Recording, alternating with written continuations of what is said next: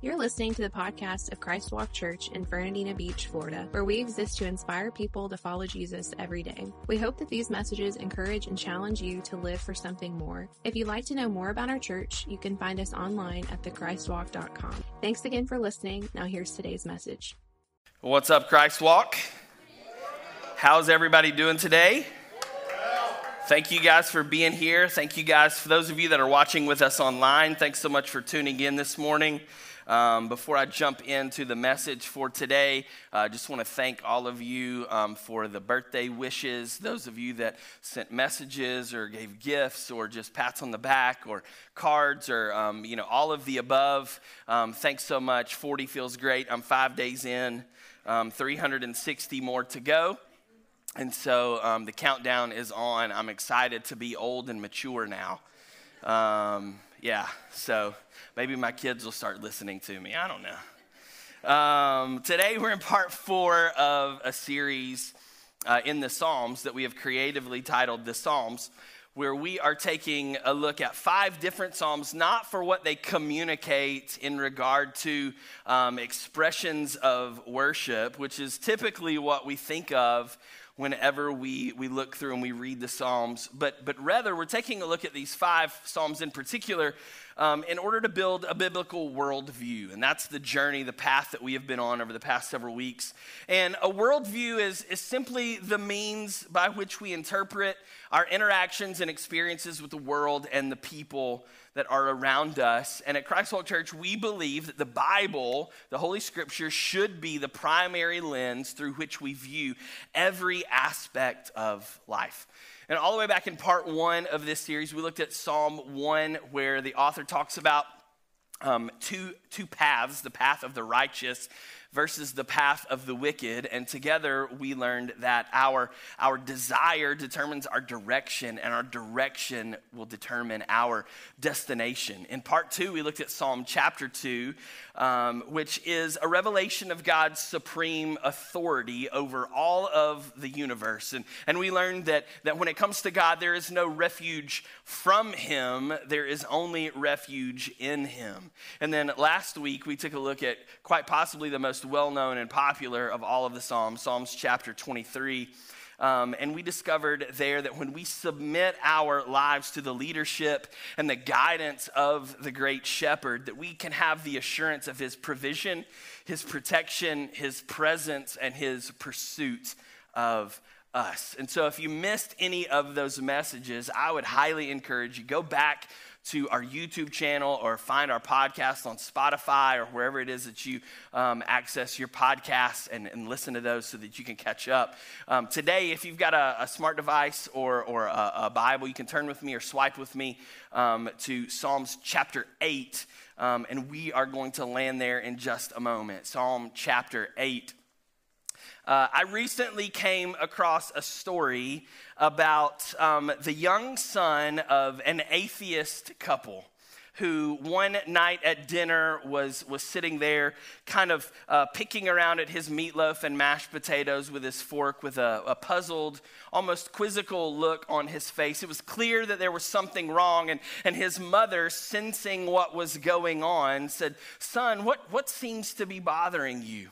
And the son hesitated for a moment and kind of took a deep breath and made eye contact with his mom and his dad. And he said, "Honestly, I'm just sitting here wondering if God knows that you and Dad don't believe in him." I thought that was going to be a little bit more lighthearted than maybe it landed. That's pretty heavy stuff, though. An atheist is a person who denies or disbelieves the existence of a supreme or supreme beings.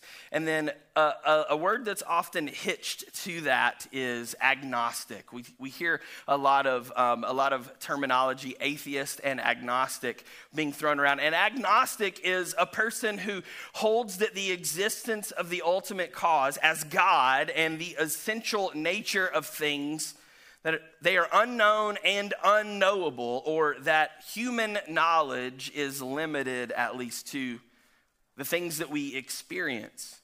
And I did a little bit of research. According to Pew Research, a well-known and well-respected research company, over the past decade in the United States, the number of adults that identify themselves as atheist has risen from around 2% to a little over 4% in the past 10 years. In that same time, those identifying themselves as agnostic in the United States has risen over the past 10 years from about 3% to a little over 5%. And so where we stand right now is that roughly 1 out of every 10 people in the United States are either fully convinced or at least highly skeptical of the fact that God exists. And these numbers are even higher in other parts of the world, particularly in Western Europe, where the percentage of atheists and agnostic populations in some countries is approaching 20% or 1 out of every 5 people. But if you ask me, I don't believe in atheists. Some of y'all will get that on the drive home. My wife and I, we happen to just live right off of Amelia Island. And so every day, typically 6 days a week or so, I have the incredible privilege of driving over the bridge onto the island each morning on the way to the office, on the way to the church to get my day started. And when you get to the precipice of the bridge and you look out and you see Amelia Island kind of unfolding and stretching out in front of you. And as I do that every day, I often look at that and the sun's coming up, and I often think to myself, how can anyone see a sight like this and deny the existence or wonder if there really is a God? Like, honestly, it just makes no sense to me. And the psalmist in Psalm chapter 19, verses 1 through 4, he said the same thing. He said, the heavens proclaim the glory of God.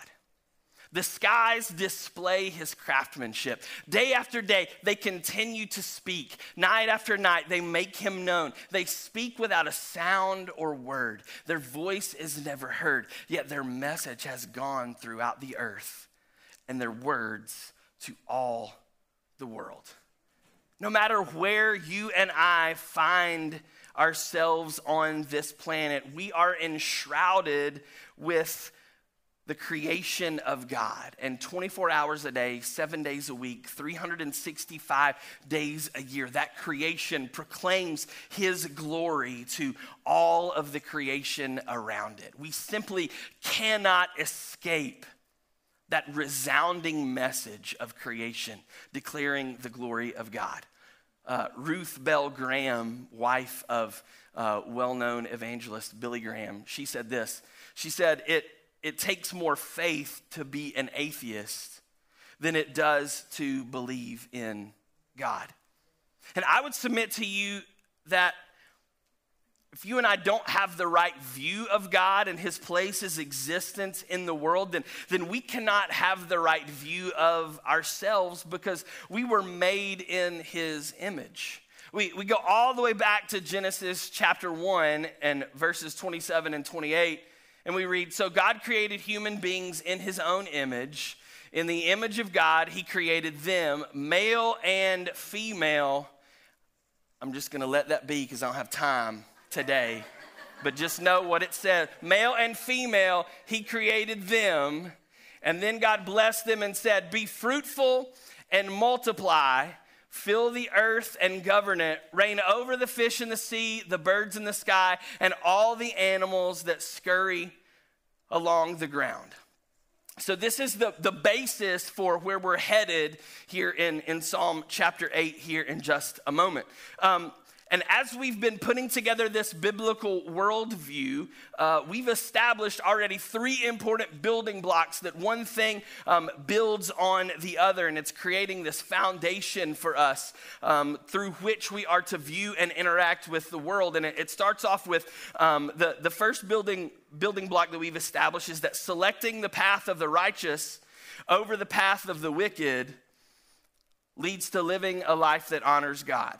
And then The second building block is that submission to the supreme authority and sovereignty of God. And then the third building block that we've established the importance of is surrender to the guidance and leadership of the great shepherd who is Jesus Christ. And so by putting those three building blocks into place, you and I quickly discover the simple truth that God is God and we are not. And while this is a powerful recognition, and it's a great place for us to arrive at, that there's someone in control of all of this that is not us. That's a great place for us to arrive when it comes to a biblical worldview. It also brings up some further clarifying questions. When we establish the fact that God is God and we are not, the questions that it brings up is questions like, well then, who is God? And then since I am not God, who am I and what is my relationship to God? And then thirdly, what is my purpose for existence in this world? All of those are incredible questions, all excellent questions necessary for strengthening our biblical worldview. And luckily for us, every single one of those questions happens to be addressed in Psalm chapter 8. And so we're going to look there right now, starting with verse 1. David writes, "O Lord, our Lord, your majestic name fills the earth. Your glory is higher than the heavens. You have taught children and infants to tell of your strength, silencing your enemies and all who oppose you. And when I look at the night sky and I see the work of your fingers, the moon and the stars that you set into place," verse 4, "what are mere mortals that you should think about them? Human beings that you should care for them. Yet you made them only a little lower than God and crowned them with glory and honor. You gave them charge of everything you made, putting all things under their authority." Verse 7, "The flocks and the herds and all the wild animals, the birds in the sky, the fish in the sea, and everything that swims the ocean currents. O Lord, our Lord, your majestic name fills the earth." And when we look at Psalm 8, what I see when I look at it is three revelations of God in relationship to mankind that then would support those three questions that often get brought up. So if you're taking notes and you want to write this down, three revelations of God in relationship to mankind. And the first one of these revelations that come to us out of Psalm 8 that supports the whole of the remainder of Scripture is simply that God created us. God created us, and establishing a biblical worldview, it's important to know that there is a God. He is large and in charge, and he is solely responsible for you and me and our existence on this planet. God created us. In verses 1 through 3 and then verse 9 of Psalm 8, I'll read those to you again. "O Lord, our Lord, your majestic name fills the earth. Your glory is higher than the heavens. You have taught children and infants to tell of your strength, silencing your enemies and all who oppose you. When I look at the night sky and see the work of your fingers, the moon and the stars you set in place. Lord, our Lord, your majestic name fills the earth." These verses, they establish God as the creator. They establish God as the creator. And David, he uses two different words or two different titles here. He says, "O Lord, our Lord." Go back to the one right before it.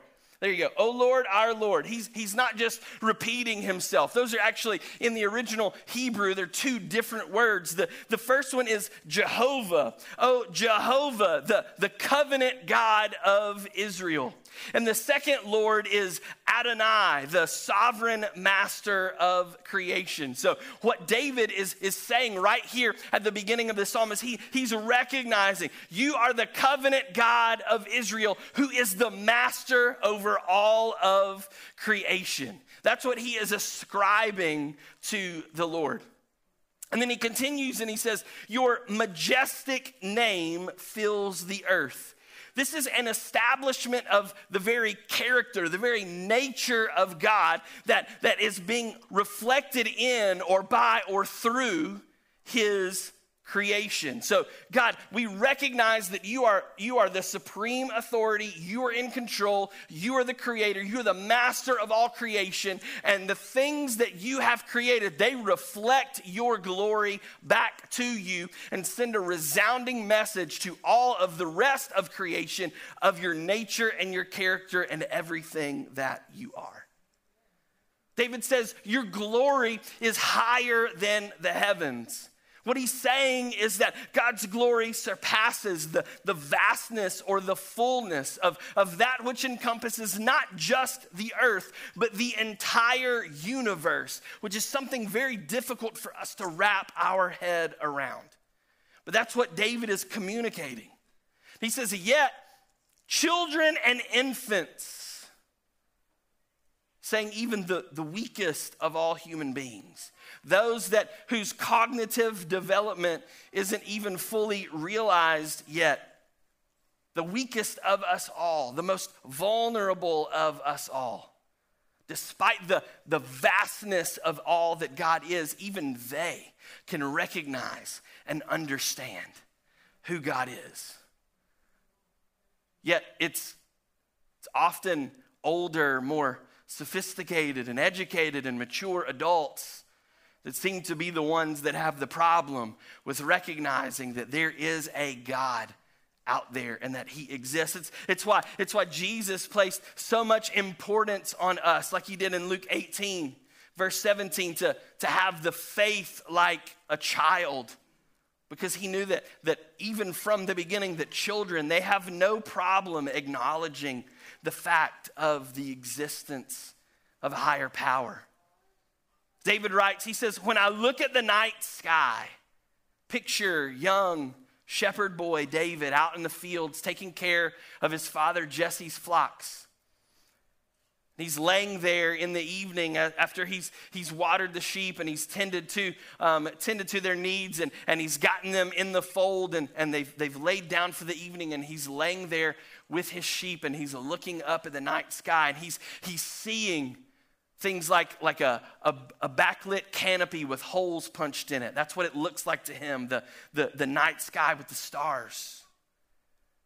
He's looking at that and he's recounting how he would lay in the fields and that he would discover this. And David, even as a youth, even thousands of years ago, he recognized that the existence of the moon and the stars, they were a work of God's handiwork, his craftsmanship.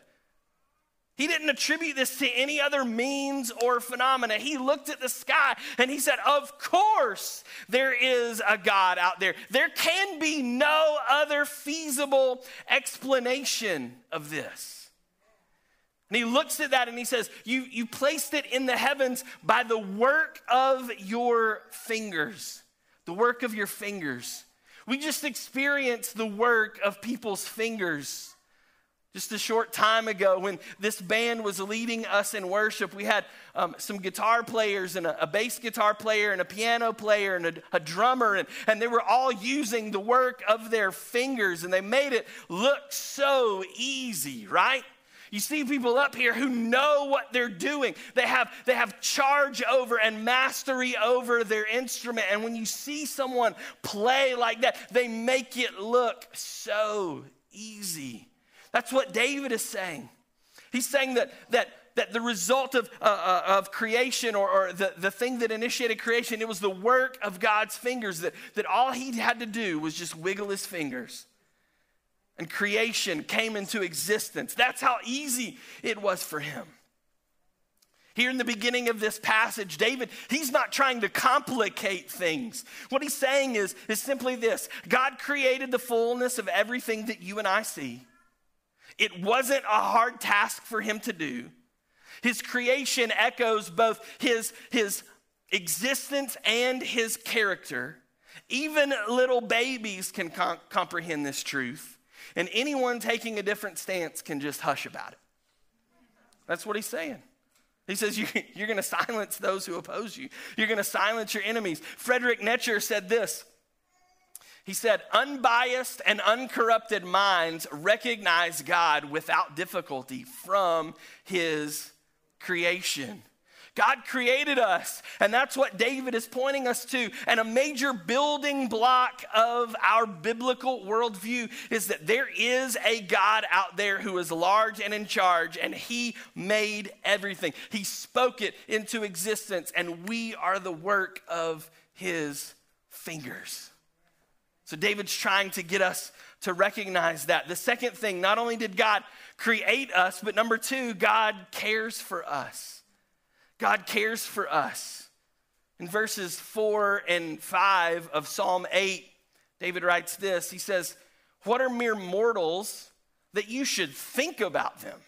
Human beings that you should care for them, yet you made them only a little lower than God." Whereas those first few verses recognize God as creator, these verses here recognize God as caregiver. It says, what are mere mortals that you should think about them? Human beings that you should care for them. See, despite the limits of science of his time, David recognized the vastness of the universe in comparison to the insignificance of man. He recognized how big the universe was and how that was relative to him and how small he was in the midst of that universe.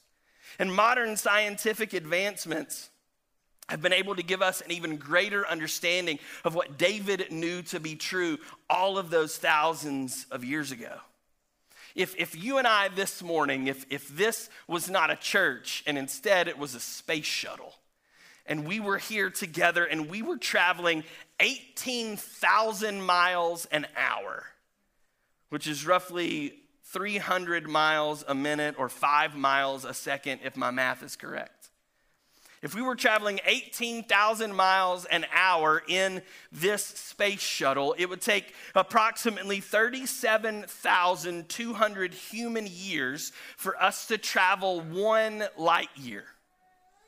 Okay, 37,200 years for us to travel 1 light year.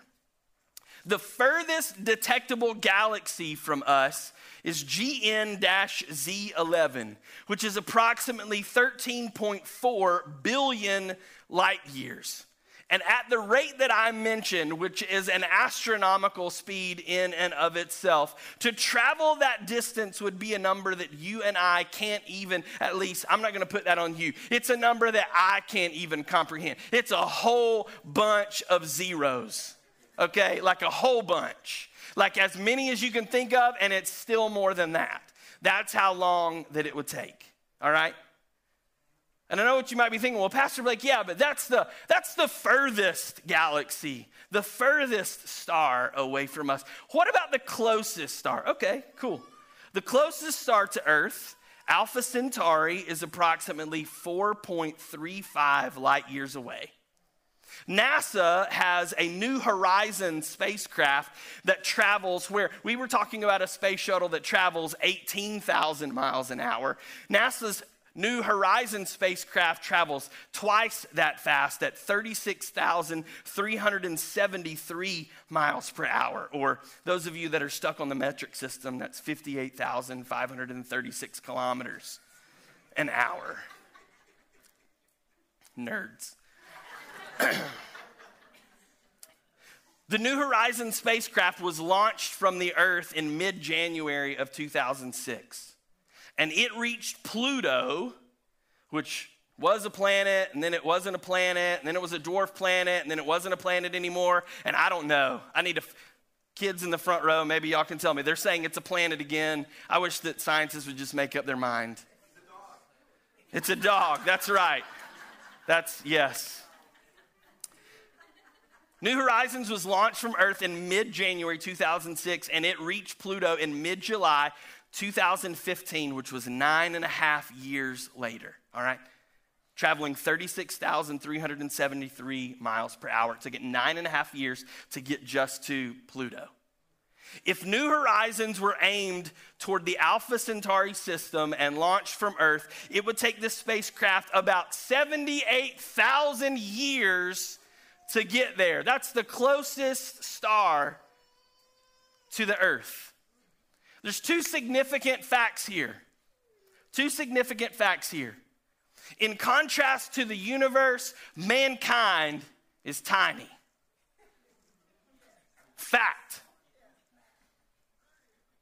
The second fact is this: in contrast to God, the universe is tiny. In contrast to the universe, mankind is tiny, but in contrast to God, the universe is tiny. Yet, despite this disparity, God still cares for us. Out of all of his creation, we were made just a little bit lower than God himself, than Elohim is what the Hebrew word there is. We were made just a little bit lower than Elohim. Humans, you and I, we are the only part of God's creation that was created in his image.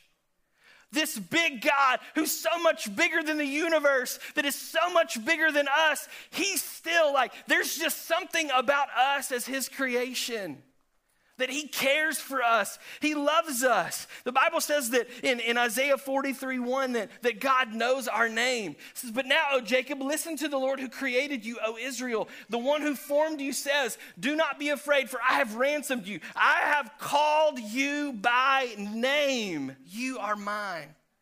He knows our name. God knows the number of hairs on our head, or in some cases, the lack thereof. Can I get a witness from anybody in the house? Amen.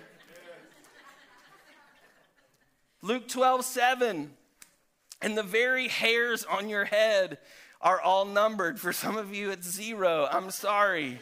I'm quickly catching up with you. So don't be afraid. You are more valuable to God than a whole flock of sparrows. He knows our name. He knows the number of hairs that are on our head. And God has a specific and unique plan for our lives. Jeremiah 29:11, "For I know the plans I have for you, says the Lord." I love this quote from B.S. Childs. It says this: "God's remembering always implies his movement towards the object of his memory." We're on God's mind this morning. He is thinking of us. He is remembering us as the prize part of his creation. And because of that, he is moving toward us today. You need to face it here this morning, church. God, he is crazy about you. He's crazy about you. Turn to your neighbor right now and say, God is crazy about you. Now turn to your second choice on the other side and say, even though you are my second choice, God is still crazy about you. He just loves you. He just loves us so much so that he would send his son to die in our place. Not only did he create us, but he was purposeful and intentional about us. It wasn't an accident. You and I are here for a reason. We have a purpose. And the only way to truly know ourselves and to know the purpose, to know the things, the reason why we exist, why we're here, the purpose that God has placed inside of us, the only way that we can truly know ourselves is to know God first, because we were created in his image. And to know him is to know us, because we are the best part of his creation.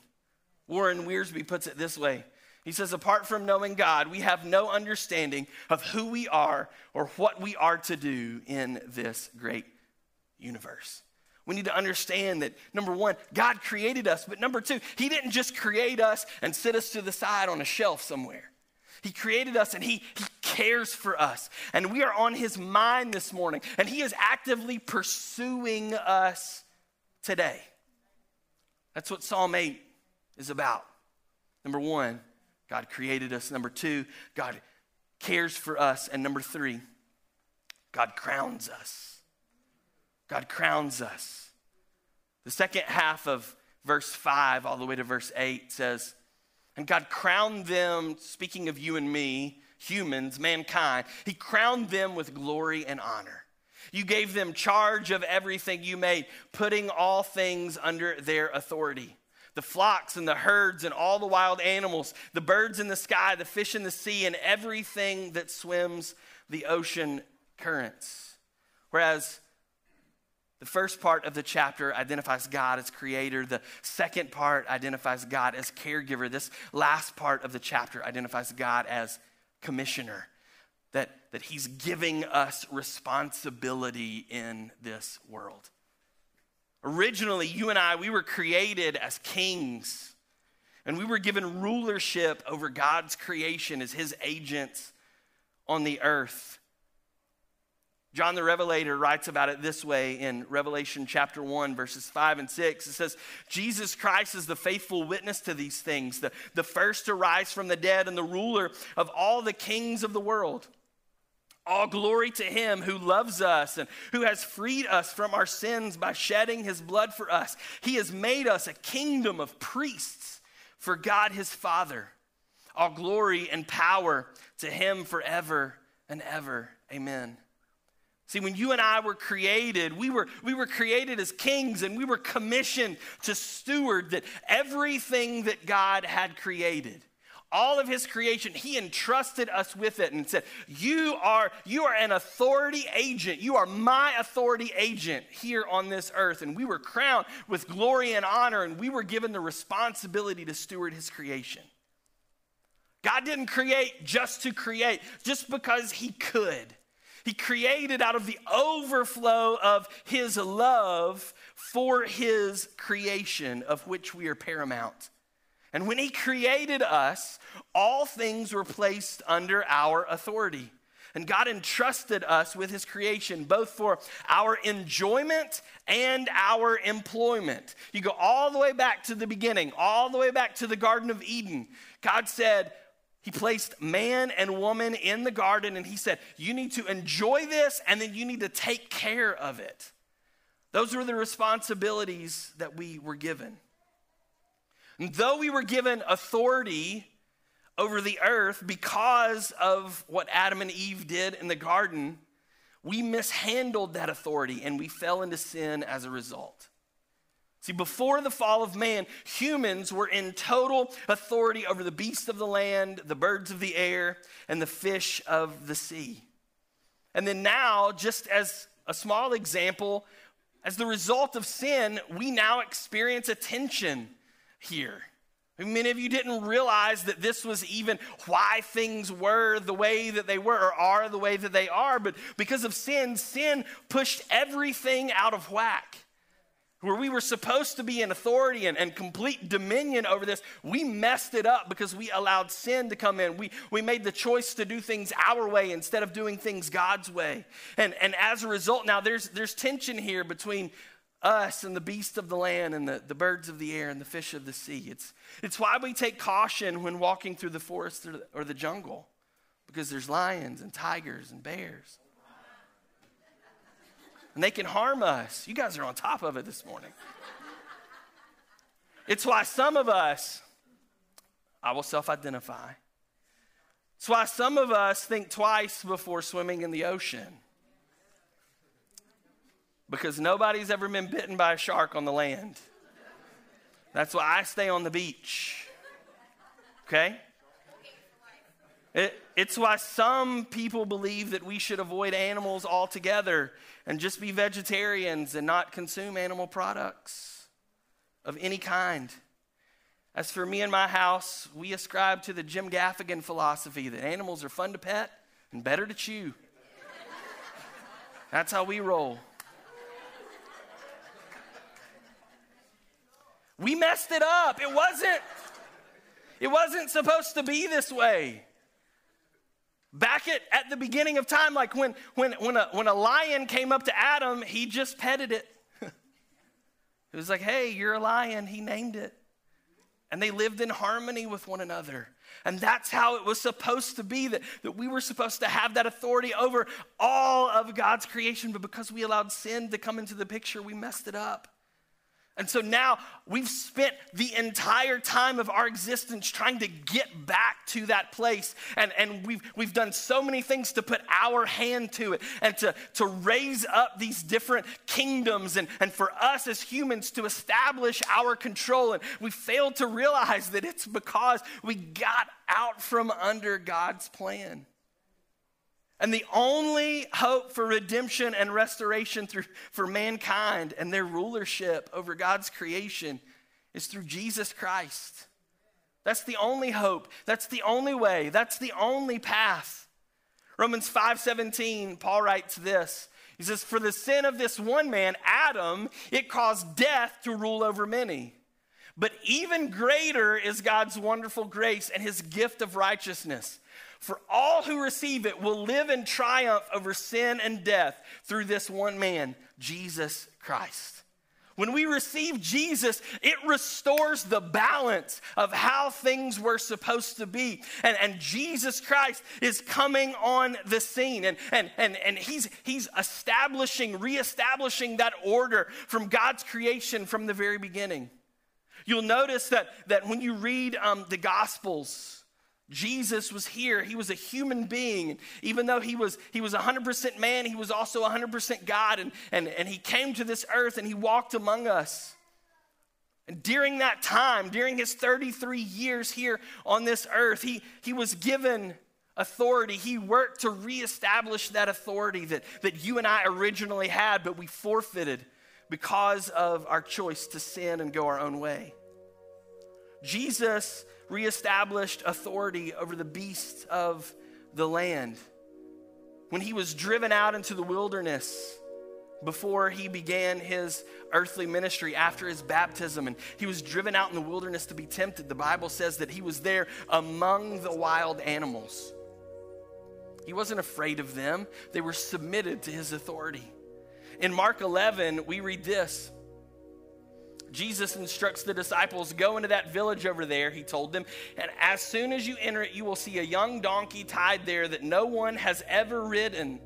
Untie it and bring it here. And so they did, and the donkey was there where it was supposed to be because Jesus had that authority. It wasn't there by happenstance. It was there because Jesus commanded that it was going to be there. And it was a donkey that had never been ridden, and he came and they brought it to him, and he got on it and he rode it. The triumphal entry took place, and people laid their palm branches and their coats and their cloaks and everything down to welcome him into Jerusalem as king. Not only did he establish his authority over the beasts of the land, he established his authority over the birds of the air. Luke 22, verse 34, here's an example. But Jesus said to Peter, Peter, let me tell you something. Before the rooster crows tomorrow morning, you will deny 3 times that you even know me. You think that rooster was going to crow a 3rd time before Peter had fulfilled what Jesus spoke? No. The Bible is clear. As soon as that happened, as soon as Peter had denied him 3 times, the rooster let out its cock-a-doodle-doo. Because Jesus is in control. He established his authority over the fish in the sea. One example is from John 21. It says, then Jesus said to the disciples, to the fishermen, throw out your net on the right-hand side of the boat and you'll get some. And so they did, and they couldn't haul in the net because there were so many fish in it. Jesus walked upon this earth and he was showing this is what it looks like to be in right relationship and to have the authority that you're supposed to have over God's creation. After his death and resurrection, it wasn't just about authority over beasts and birds and fish. After his death and resurrection, supreme and final authority was given to Jesus. Matthew 28:18, just before Jesus is getting ready to ascend into heaven, spending the last few moments of his time on this earth with his disciples, and as part of the Great Commission, Jesus comes to them and he told his disciples, he says, I have been given all authority in heaven and on the earth. In all of God's creation, I have been bestowed all the authority. Where the first Adam failed, Jesus, the second Adam, will one day return and will fulfill mankind's calling and solidify its destiny. And under his control, every knee will one day bow, every tongue will one day confess, either by choice or by force, that Jesus Christ is Lord. That's the hope of the redemption that you and I have to look forward to for those of us that have placed our trust in him as Lord and Savior. Warren Wiersbe says it this way. He says, God the Father created us to be kings, but the disobedience of our first parents, Adam and Eve, robbed us of our crowns. God the Son came to earth and redeemed us to be kings. And today, the Holy Spirit of God can empower us to reign in life by one, Jesus Christ. When you crown Jesus Lord of all, you are a sovereign and not a slave, a victor and not a victim. Ultimately, what he's getting at is very simple. It's something that we say around here all the time. Because of Jesus, the best is yet to come. That's the hope that you and I have to cling to. Even though we messed it up, even though we were supposed to be living one way and we got out from under that, God sent his son Jesus so that he can bring that back into right standing and in right order. And here's the takeaway. As I read Psalm 8, very simple. I believe it's a message that someone needs to hear this morning, and it's simply this. The universe is big, but God and his love for you and me is even bigger. The universe is big, but God and his love for you and me, it's even bigger. Not only did he create us, he cares for us. So much so that he crowned us with glory and honor. And that when we missed the mark and we forfeited that glory and honor, he sent his only son to bring that back into right standing so that we could have our glory and our honor. We could have that crown restored. It's how much he loves us. And even though we missed the mark because of sin, God is still calling us today. The God who created the universe, he's still calling out to us today, the people that he made in his image, to embrace our calling to live for something more. To live for more than just what appears to be on the surface. To live for something that's going to last much longer than this earth. We were created as kings. And for those of us who place our trust in Christ alone as Savior, and we surrender to live life his way, then one day we are going to reign in heaven with the King of Kings. That's our purpose. That's what we've been called to. Not to live a mediocre, watered down, second-rate life, but to live in the calling beneath the crown and the care of Jesus Christ, so that our original destiny can be fulfilled. If you're here this morning in this room, or you're watching with us online, today you'd like to enter into a covenant relationship with Jesus Christ, that you realize that the life that you have been living, it's outside of the path and the plan that God has for you, and that the only way to get that on the right track is to surrender your heart and your life to Jesus and to make him the Lord of your life. If that's you, I want to invite you to do that here with us this morning. We're going to pray a very simple prayer that's going to be here on the screen next to me if you need it. So we just pray this together. Heavenly Father, I admit that I'm a sinner and that I'm lost without you. I believe that Jesus died in my place, making a way for us to have a relationship. Today I choose to follow Jesus and his way for the rest of my life. Amen. Amen. Amen.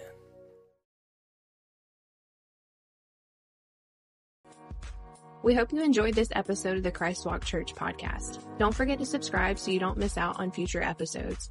To find out more information about Christ Walk Church, including our service times, how to connect with us on social media, and the ministry opportunities we have for you and your family, simply visit our website at thechristwalk.com. Thanks again for listening, and don't forget, because of Jesus, the best is yet to come.